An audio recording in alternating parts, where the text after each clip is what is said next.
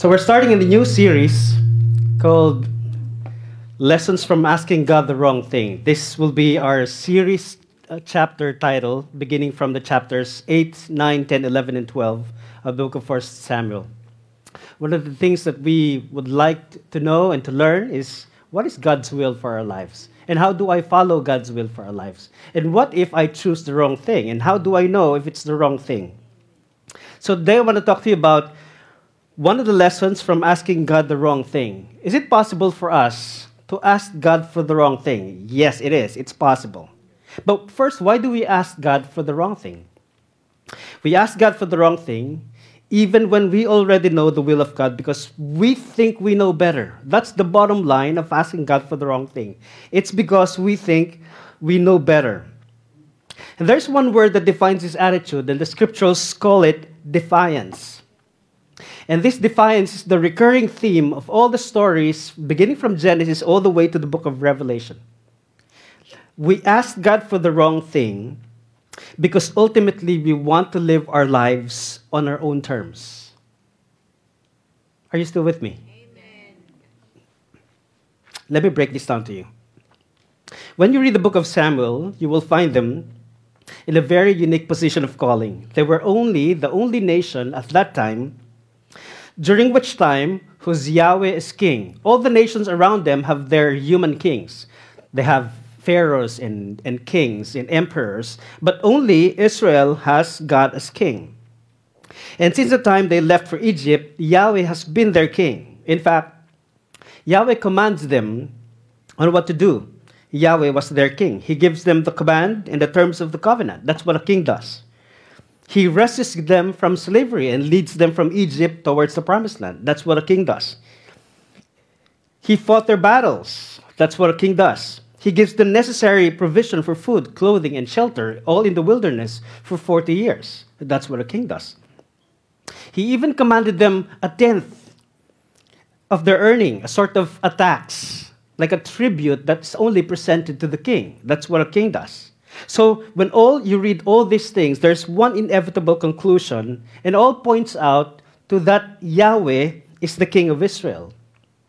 So beginning from Exodus all the way to the book of Samuel, for more than 400 years, Israel had no other king. But then you read the last portion of the book of Judges before the book of Samuel, it says, Israel had no king, and everyone did what was right in his own eyes. Even though God was king, these people who are subject to one king is not doing according to his will. So now that Samuel is old, 1 Samuel chapter 8, he appointed his sons as judges, and the people did not like it. The people did not want to be ruled by the judges who are corrupt. This is what you read from 1 Samuel chapter 8, beginning from verse 1. It says, when Samuel became old, he made his sons judges over Israel. The name of his firstborn son was Joel, and the name of his second, Abijah. They were judges in Beersheba. Watch this. Yet his sons did not walk in his ways, but turned aside after gain. They took bribes and perverted justice. Now, if you have been following the sermon, this is almost the same thing that happened with the sons of Eli, Hophni and Phinehas. Hophni and Phinehas were priests of the Lord, and yet they were corrupt. They were taking away what's God's, the portion of God. The two sons of Samuel did the same thing. The two sons of Samuel were perverting the justice of God. Well, in the first place, they should not have been made judges because they are not qualified for the job. But who appointed them as judges? Their own father. Their own father Samuel appointed them as judge. If there's one thing that we can learn from here, is that nepotism doesn't work. The office of the judge was never a family franchise. That means appointing his sons, especially when they're not qualified for the job, especially when they're not godly, is definitely wrong. In the same way, we can say the church leadership, the ministry standards must be upheld. There's no amount of spiritual gifts or eloquence or academic degrees that will qualify us to serve in the ministry if we but fail in one standard of God, that is holiness and compassion. The next thing you find is in verse 4. that leads to more corruption. It says, Then all the leaders of Israel gathered together and came to Samuel at Ramah and said to him, Behold, you are old, and your sons do not walk in your ways. Now appoint for us a king to judge us like all the nations. Now watch this, because this is very crucial in this story. Let me tell you why this is wrong on many levels. Why this seemingly innocent request was wrong on many levels. First, obviously, Yahweh is king. For the Israelites to ask for another king means we don't like God as king. We want another king. You see, this is neither an innocent request or a practical one, just because Samuel is getting old and his sons are disqualified for the job. This request for a king is an issue of defiance. How so?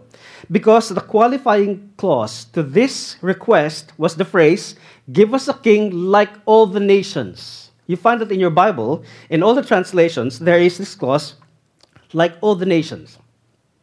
What they wanted a king just like all the nations around them. And let me tell you why this is wrong. Because the role of the king in the ancient world, whether it's in Egypt or Mesopotamia or anywhere else, the role of the king carries with it a sort of divinity. A king is given an almost sort of divine status. When a king is crowned, he gets the crown, he gets a scepter, he sits on the throne, he's more like God. And so if this is the king that they want to replace God as king on the throne, and they want to put a human king on the throne. Do you see the problem here? So this is the reason why God did not like their request. Their request was wrong from the very beginning. The reason why Pharaoh uses title of divinity, he sits on the throne, he has a scepter, is because he has divine status.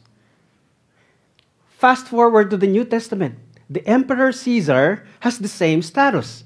Emperor Caesar, son of God, son of divine. Divine.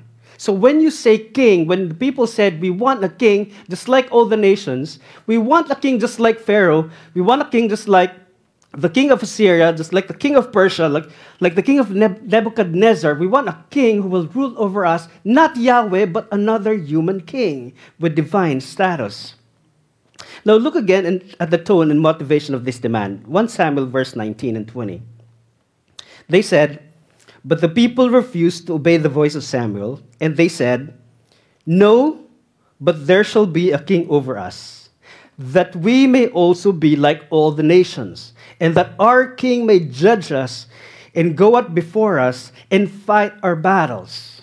Now this is very interesting, because if you can recreate the scenario, you will see that the people are doing two things. Number one, they're asking God for the wrong thing because they thought they knew better. Why would they ask for a king? Just because they thought they know better. They were asking God for the wrong thing because they thought they knew better. God is not doing a good job, so a human king will do better. It's like looking around to all the nations in the world, and they're probably saying, God, look at all the nations. It's working. They have kings. It's working. So we also want a king. Give us a king. And secondly, they were asking God for the wrong thing because in reality, they want to live their lives on their own terms. They wanted a king to fight their battles. Now think about it. Isn't it what God has been doing for the last 400 years? Since they left Egypt, the time they went to the promised land, to the time that Joshua has led them to all the battles, to the time of Samuel. Isn't God leading them and fighting them for them in their battles? As a matter of fact, the whole book of Judges, the whole 21 chapters of the book of Judges, is all about God fighting for their battles. God was fighting their battles. So why was the Israelites asking for a human king to fight for their own battles? What are they really asking? What seems to be the motivation behind asking God for the wrong thing? Let me tell you what. This is nothing but another apple. When people ask God for the wrong thing, they're asking for another apple. What do I mean by that? Think for this for a second. Garden of Eden, Adam and Eve, forbidden tree, and God said, don't eat. And what did the couple do? They ate. The terms of engagement is very simple. Do not eat. Anything you can eat except this one. And yet, they ate. Why? because they think they knew better. They want to live their lives on their own terms, become like God, have the ability to choose for themselves what is right and what is wrong. That's the purpose of the apple. Of course, that's an apple, but this is like an apple. See, they want to have the ability to decide for themselves what is right and what is wrong. There's no word for this except defiance. What the people did in time of Samuel was nothing more than eating another apple. Isn't what we also do when we reject God, when we reject His will? Isn't this what we do when we start thinking that we know better than God? We can say, Sally has a boyfriend, Megan has a boyfriend, I want a boyfriend too. Right? My classmates sleep around, my coworkers sleep around, I want to sleep around too. Isn't this what we do when we think we can live our lives on our own terms outside of God's rules? Listen, to see yourself under the rule of God is to yield every inch of real estate in your heart.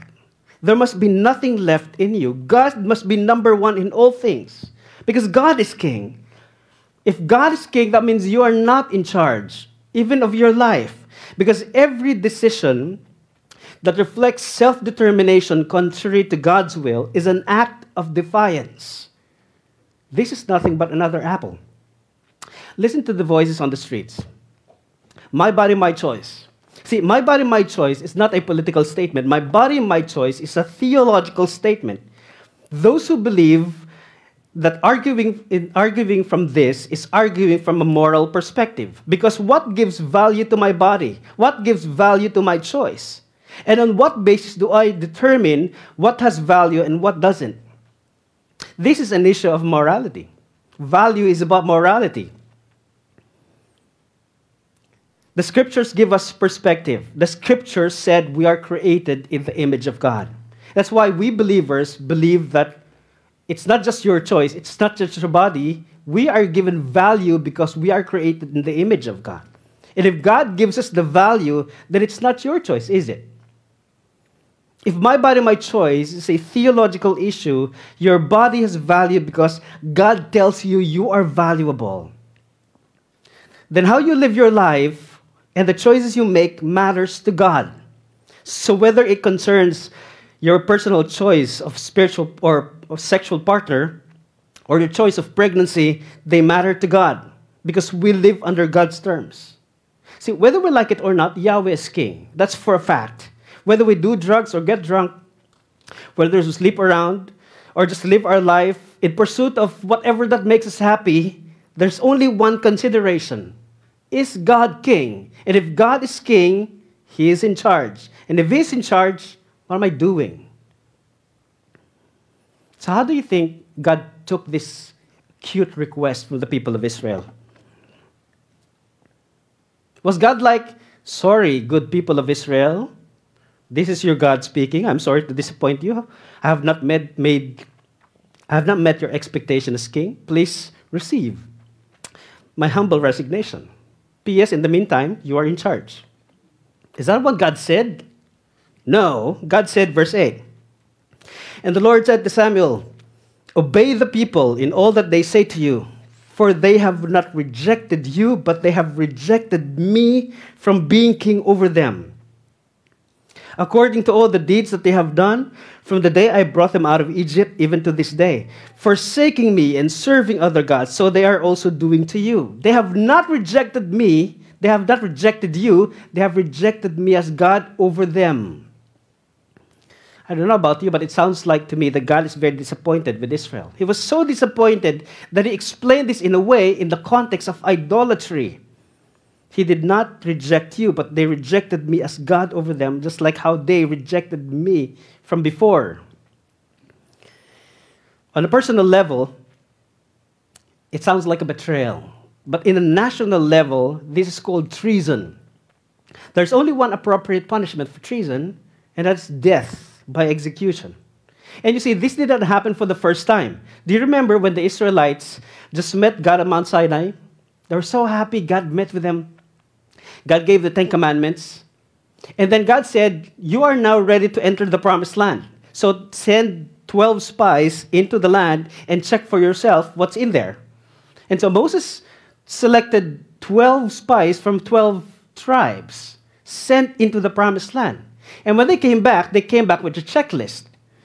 Land flowing with milk and honey, check. Very fertile land, check. Raindrops, check. Everything is checked except giants. So the 10 spies said, there are giants in the land. The land is good, but we cannot fight the giants. We are like grasshoppers. We cannot fight them. We will never win. And so the 10 spies went to the streets, convinced the people that they are not able to enter the land because of the giants. And the whole nation rebelled against God. This is what it says in Numbers chapter 14, verses 2 and 4. And all the people of Israel grumbled against Moses and Aaron. You know what grumbling means? That's grumbling. The whole congregation said to them, would that we have died in the land of Egypt, or that we have died in this wilderness. Here's the question. Why is the Lord bringing us into this land? To fall by the sword? Are you kidding me? Look at this. Is the whole purpose of bringing them from Egypt just so that they will fall by the sword in the promised land? Why would God go all the trouble of the 10 plagues in Egypt, of humiliating Pharaoh, of splitting the Red Sea, of bringing them into the wilderness, just so that they will be killed by the sword? It doesn't make sense. And so they said, would it be not better for us to go back to Egypt? And they said to one another, let us choose a leader and go back to Egypt. What do you call it? It's treason. They decided to choose a different leader because they know that the only way that they would not be forced to enter the promised land is to choose a different leader, not Moses, because Moses obeys God. We don't want Moses, we don't want God, we want to choose a different leader of our own who will lead us back to Egypt. This is nothing but treason. This is exactly what the people asked Samuel. Give us a king who will fight our battles. They didn't want to fight the giants. All they wanted to do is a promised land without struggles, without compromises, without giants. See, this is like discipleship. Discipleship without denying yourself daily. Discipleship without picking up your cross. Discipleship without following Jesus because they know that following Jesus leads to a certain death. The cross. See, the post-pandemic Christian doesn't want the cross. The post-pandemic Christian believer is content by watching worship service online. Think about this. If all the churches today remove the lights, the coffee bar, all the instruments, remove the visual effects, will you still go to church? If all the churches today remove the summer camps and the Christmas parties and the potlucks, will you still come to church? See, we come to church not because of the benefits that we can get. We come to church because God is king. Because if you can stand in line to watch a concert, you can stand also while singing the songs for God. If you can come to work, show up for work on time, why should not? I should stop there.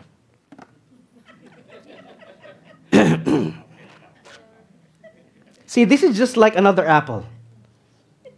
As God warned Adam and Eve of the deadly consequence of eating the tree, God also warned the people of Israel if they want a king. This is what it says from verse 10.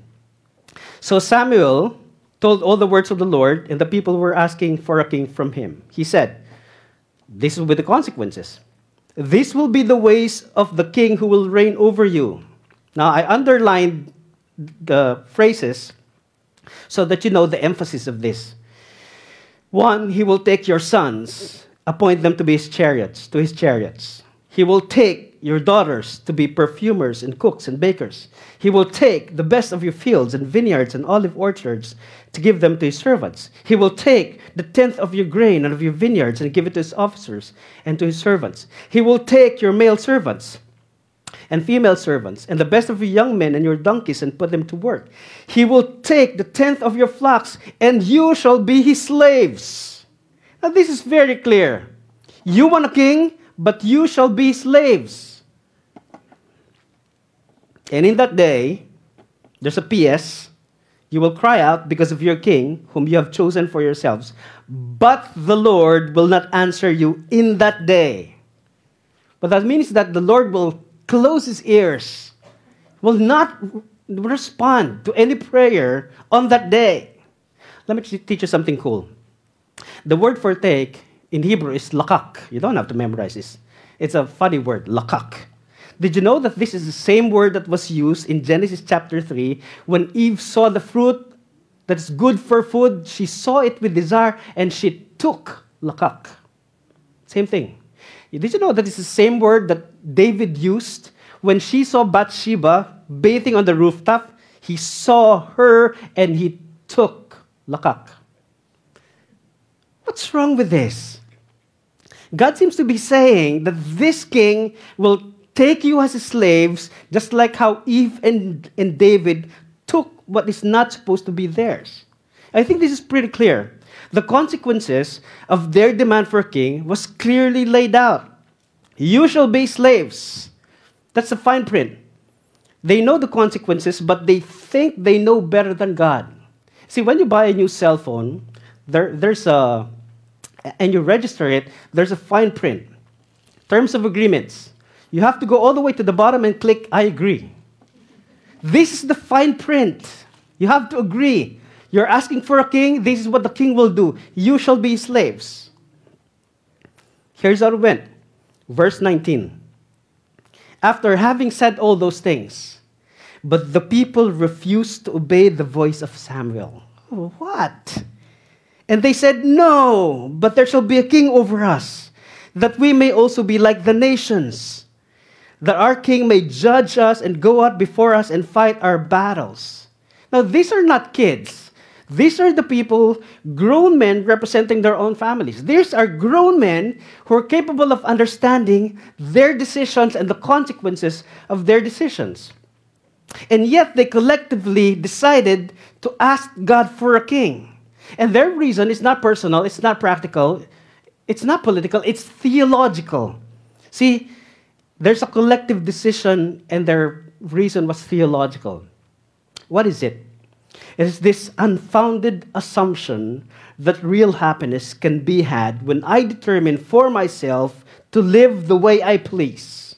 And it's the same thing for us also. When we know God already, when we know what His will is, and yet we ask for something that's contrary, we do that because we want to live in our own terms. The way I please. I want to be myself.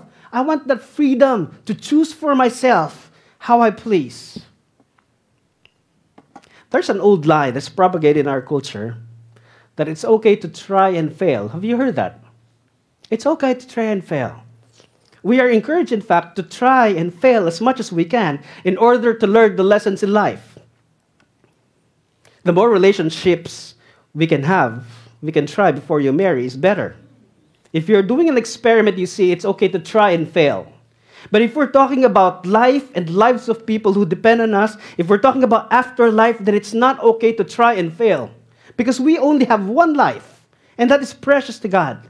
Now imagine yourself this. Imagine yourself on a plane in the mid-flight. And then ding, ding, announcement. And the voice said, this is your friendly stewardess. This is not your captain. Both pilots are incapacitated right now. I will try to land the plane. Don't worry about it, because my high school coach said it's okay to try and fail. See, if God has already given us the wisdom on how to choose friends, careers, priorities, if God has warned us about hell and eternity, why do you still feel the need to try and fail? You don't have to try and fail. So beginning from the first king up to the time of exile, all the kings in the book of Samuel, all the way to the Chronicles, have failed the standards of God in terms of justice and righteousness. You go through all the kings in Israel, they all failed. Because there is no right king that can replace God and what He did for Israel. No one has done a good job. Not Saul, not David, not even Solomon. Why is that? Because this position of power is so exclusive that God is determined not to share it with anyone. And why is that? Because God knows that Power in the hands of imperfect men corrupts. It's true then, it's still true now. But then God is determined to show the Israelites that even though He gave them the king, He did not step aside as king. He continued to sit on the throne. He continued to rule from heavens to earth. He continued to sustain the creation. He remained faithful to His people. Even though we have presidents, we have kings, we have dictators, it doesn't mean God is not in charge. God is still king. Would you say amen to that? With conviction, please. Amen. God is king. Amen. Yahweh is king. I think what people wanted was good. It's just that no human king is fit for the job. Only a human divine king is fit for the job. And because only God is qualified, He finally appeared in person. Born of a virgin, born among His people. The Hebrew word for Messiah is king. The Greek equivalent for Messiah is Christos. So when we say Jesus Christ, that's not His last name. That is king. Jesus the King. This is actually the confession of Peter. Who am I? Some say you're Jeremiah, some say you're Isaiah, some say you're John the Baptist, but who am I? Apostle Peter said, you are the Christ, the Son of the living God. You are the King, the Son of the living God. See, the people had no problem with Jesus as healer and exorcist, sometimes a social worker, a teacher, and as king. They don't have. In fact, they're waiting for a Messiah king. But their idea of a king is different. Someone who will fight their battles. That's their idea of king. And when we say battle, they don't mean spiritual battle. They want someone who will fight against Rome, the invading power. That's the king that they want. In fact, this is the rationale behind the question of Pilate to Jesus. So Jesus was arrested. He was brought to Pilate. The first question was, are you king? Pilate wants to determine if Jesus is a threat to the throne of Rome. And Jesus said yes. And even in fact, after that, Pilate went out to the people and said, I find no guilt in this man. Why so? Because he knew Jesus is not that sort of king. But the people demanded his execution because he did not fit the bill. We want a king to fight our battles, real physical battle. As a matter of fact, there was so much contempt for Jesus that the people demanded this immediate execution. Capital punishment is reserved only for the worst of sinners, for those who committed treason. So the question is, did Jesus commit treason? Well, by claiming you are king, you're committing treason. How do we know that? Because before that verdict, Pilate went out and said, there's a sort of tradition that during the Passover, I release one prisoner for you. Who would you like to be freed? Barabbas or Jesus? Now, this is in John chapter 13, verse 38. It says, but you have a custom that I should release one man for you at the Passover. So do you want me to release to you the King of the Jews? They cried out again, no, not this man, but Barabbas. Barabbas was a robber. Now, hang on for a second. What is a robber? The Greek word for robber is leistes. Leistes is correctly translated as a rebel, a zealot. Not a petty thief, but a revolutionist. Barabbas is a revolutionist. He's fighting against Rome. So they chose Barabbas over against Jesus because Barabbas will pick up the sword to fight Rome. Jesus would not. Do you see this? They have no use for Jesus. Jesus can teach the scriptures, so what? We need someone to fight our battles. Jesus can heal the sick, so what? We want someone to fight our battles. Jesus can exorcise demons, so what? We want someone to fight our battles. They want Barabbas instead of Jesus. Why was Jesus rejected? Because Jesus did not fit the bill. So they took Jesus, flogged him, put a crown of thorns on his head, put a purple robe around him, and they beat up Jesus. And when it is done, Pilate went out to the crowd again and said, maybe they will have mercy on Jesus, looking at this. But it's sort of a mockery. And so Pilate said, behold your king. Listen to how the people responded. This is how almost the people in Samuel 8 responded to Pilate. John chapter 19, verse 15. They cried out, "Away with him! Away with him! Crucify him!" Pilate said to them, "Shall I crucify your king?" Let me translate it to you. "Shall I crucify your Christ?" The chief priests answered, "We have no other Christ but Caesar," because Christ is king. Are you seeing this? The priests are saying, "We have no other Christ, king, Messiah, but Caesar." Caesar is not king. See, the chief priest is the dude that's representing the whole nation of Israel. This is the guy who knows better the scriptures than all of them. This is the guy who probably have read many times from Genesis all the way to Malachi. This is the guy who goes to the temple once a year to mediate for the people. This is the guy who knows the will of God, and yet they said, "We have no other king but Caesar." It's an outright rejection of Jesus Christ. Not even Yahweh is king, Caesar is king. Make no mistake about it, Jesus did not reject Jesus because he healed the sick or he fed the poor or he raised the people from the dead. None of those things. The people rejected Jesus because he did not fit the bill, a king who will fight our battles.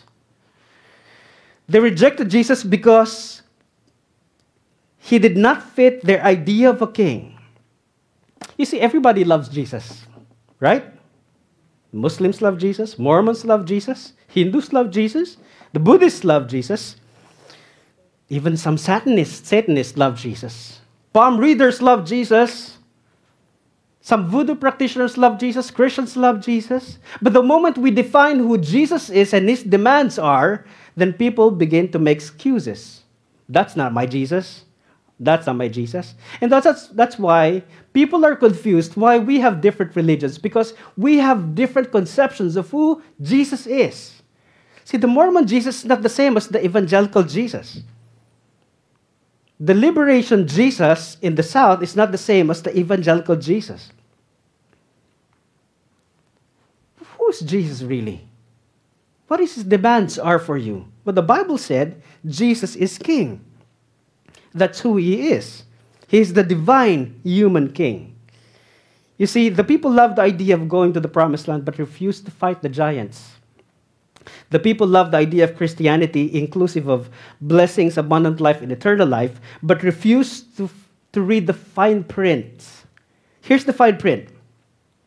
What does it mean to really say Jesus is king? Here's the fine print. Luke chapter 14, verse 27, and I would like you to commit this to memory. This is what he said. Jesus said this: "Whoever does not bear his own cross and come after me cannot be my disciple." A lot of people are saying, "I love Jesus, but I'm not his disciple. I only love Jesus because of the blessings. I only love Jesus because of what I get from him. I don't like to follow him. Why would I? I already confessed. I already prayed the sinner's prayer. I'm good to go anytime." Discipleship is another matter. See, here's the fine print.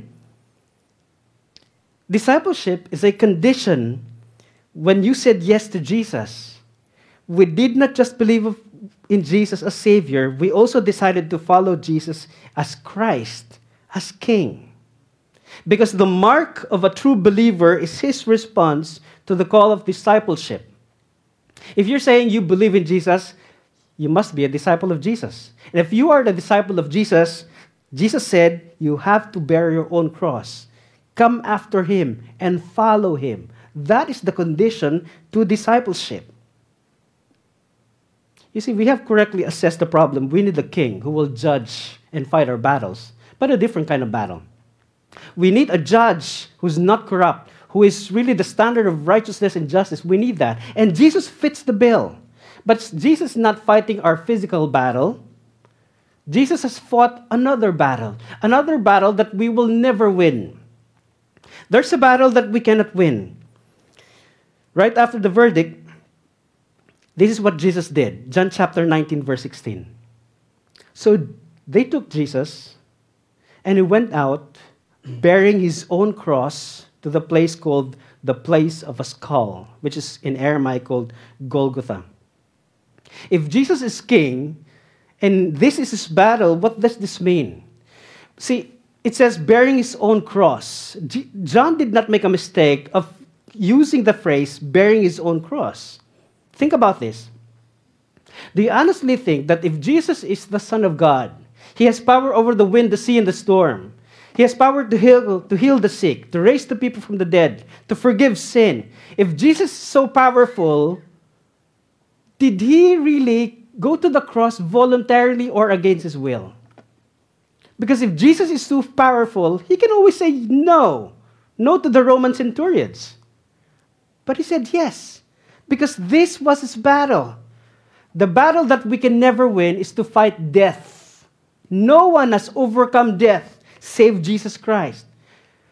The march to the Golgotha with bearing his own cross is a fight to the death. That is overcoming death. The proof of overcoming death is the resurrection from the dead. No one has really resurrected from the dead. No one has said, after 3 days, I will rise again. Only Jesus Christ, as king, he fought the battle over death and he won. You see, if there's any lesson from asking God the wrong thing, it is this. Be careful of what you asked for. Seriously. Because in this life, we only have one chance to make it right with God. We don't have 9 lives. We're not cats. The choice to make it right has a shelf life, and it's expiring by the minute. And if you think, I'm still young, I can still I can still try and fail. Think again. Can't we not learn from the pandemic? It just takes one case of flu, and you're dead. It takes one car accident, and that's it. It takes one case of aneurysm, and that's dead. Life is fragile. Death can happen anytime. Why do we have to try and fail? If God is talking to you right now, he's telling you, do not gamble with your life. Do not take a chance with eternity. And there's only one appropriate response to this. If Jesus is king, surrender every inch of your heart, your mind, and soul, and declare that Jesus is king. I'm going to pray with you. I want to close your eyes, bow your heads. As we go through this, as the music is being played, I want you to concentrate on this. I want you to internalize that phrase, Jesus is king. What does it mean to my life? What does it mean to say for me that Jesus is my king? Or, Jesus is not yet my king. I don't know this Jesus. I don't know if I can trust this Jesus. And the Bible is very clear on this. Jesus has fought death. No one has fought death and won. We're not sure of what happens after this life, but Jesus knows. He promises resurrection from the dead. If God is convicting you right now, if God is talking to your heart, and He's telling you surrender your life to Him, this is what you should do. You can pray this prayer. Jesus, I know that you love me. I declare that you are King. I surrender my life to you. My heart, my mind, my soul, my body. And from this time forth, I will follow you. I will bear the cross and follow you to death. Because I believe that the way I can only earn this life is through death. Thank you for your sacrifice on the cross for me. If that is your prayer, my friend, let me pray for you. Father, thank you so much for lives that you are changing, for convictions that you are giving us. Truly, the Holy Spirit is the one who moves. We cannot convict people. We can only talk about your gospel. We can only carry the message. But we believe, Father, that your Holy Spirit is the one who can talk to us in the most personal way. Would you talk to us in the most personal way right now? Talk to us, Father. As we surrender our lives to you, would you look upon us? Would you show us how we can show to you as well that you are indeed our King. Jesus is King. In Christ's name we pray. Amen. And God bless you.